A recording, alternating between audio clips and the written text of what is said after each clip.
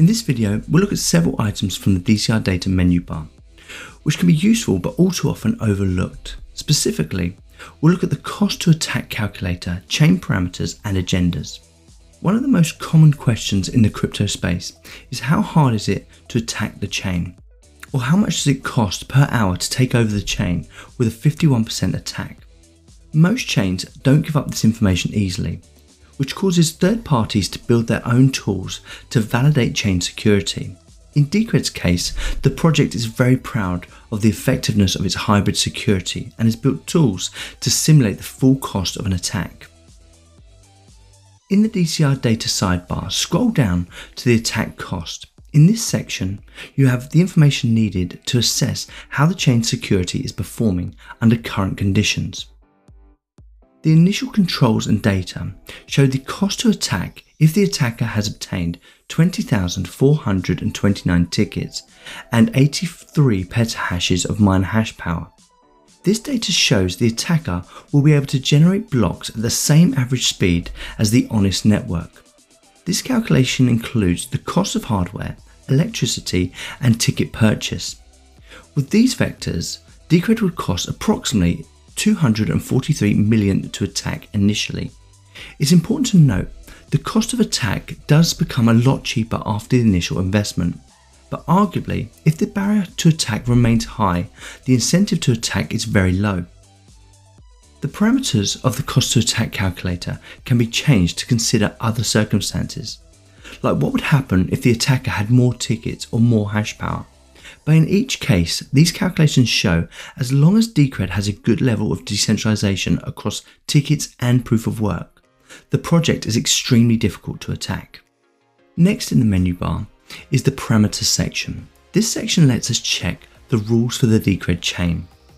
When you're comparing various blockchains, this can be incredibly useful to see how the chains differ in their implementations. For instance, if one chain has a 5-minute interval for block production and the other has a 10-minute interval for block production. Each parameter set is divided up, starting with chain parameters. Here you can check the basic elements for the chain, including interval between blocks.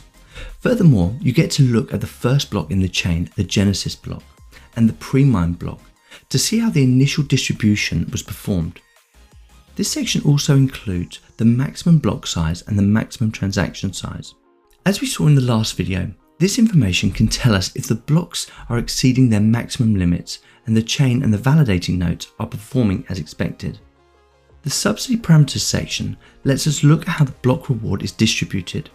The first part shows how the reduction occurs. For example, a reduction of 1% every 6,144 blocks, or approximately every 21 days. In contrast, Bitcoin has a block reward halving every 4 years. The idea with Decred's block reward reduction is to be more gradual and to remove the supply shock factor. Next you have the division of the block reward, which changed recently from 60% proof of work, 30% proof of stake and 10% treasury to 10% proof of work, 80% proof of stake and 10% treasury. Unfortunately, this information hasn't been updated and is currently undergoing discussion for the best way to be displayed.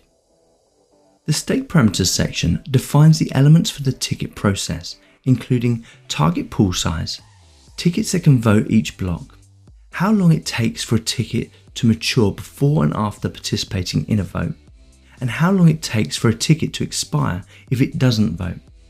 As discussed previously, Decred's ticket system is used to validate the miner's proof of work, vote on consensus changes, vote on community proposals, and to vote on treasury spending. The treasury parameters section describes the rules and the process for treasury spending. I'll go into more detail in a future video, but for now, this is how treasury spending is conducted. Next we have the rule change parameters, which determine the rules and the intervals for the consensus rule change, including number of votes required for a vote to take place and the rule change activation interval, which is how long it takes for the change to take effect if the voting approves the change. In this case, 8,064 blocks, or approximately 28 days. The last section are the address parameters, which identify and describe the addresses used and implemented on the Decred chain. For reference, each address has a 2-byte prefix that can be used to identify its type, and a checksum suffix to detect improperly entered addresses. Next we have the agendas area. Here we get an overview for all the consensus changes that have occurred on the Decred chain, starting with the most recent and when they were implemented. As discussed previously, Decred has a systemized approach to upgrades, which has been so successful that in the last consensus change, they decided to formalize the process as an explicit version upgrade, which basically means that everyone participating in the protocol now has to run the same version of the software, making Decred the first hard fork only blockchain. Previous and future versions now need to be explicitly approved by Decred stakeholders to become valid. Also available in this area are the stats for how the vote progressed, including yes, no and abstain votes, and the approval rate. As you scroll down, you can dig a little deeper into these upgrades and their stats by clicking on the link provided. If you want to dig even deeper, there is a better site called voting.decred.org, which allows you to see the same stats available on the agendas page, but also links to the proposal information. As you can see from this video, DCR Data aims to make Decred's on-chain information as accessible as possible. And although this information can be daunting, there's an important emphasis on open and transparent. Everyone who wishes to participate has the opportunity to do detailed research and investigation without relying on second-hand or biased information. In the next DCR Data video, we'll look at Decred's decentralized treasury and the new spending procedures. Thanks for watching. If you enjoyed this video and you want to show your support, don't forget to give it a like, comment, and most importantly, subscribe to the channel, and I'll see you next time.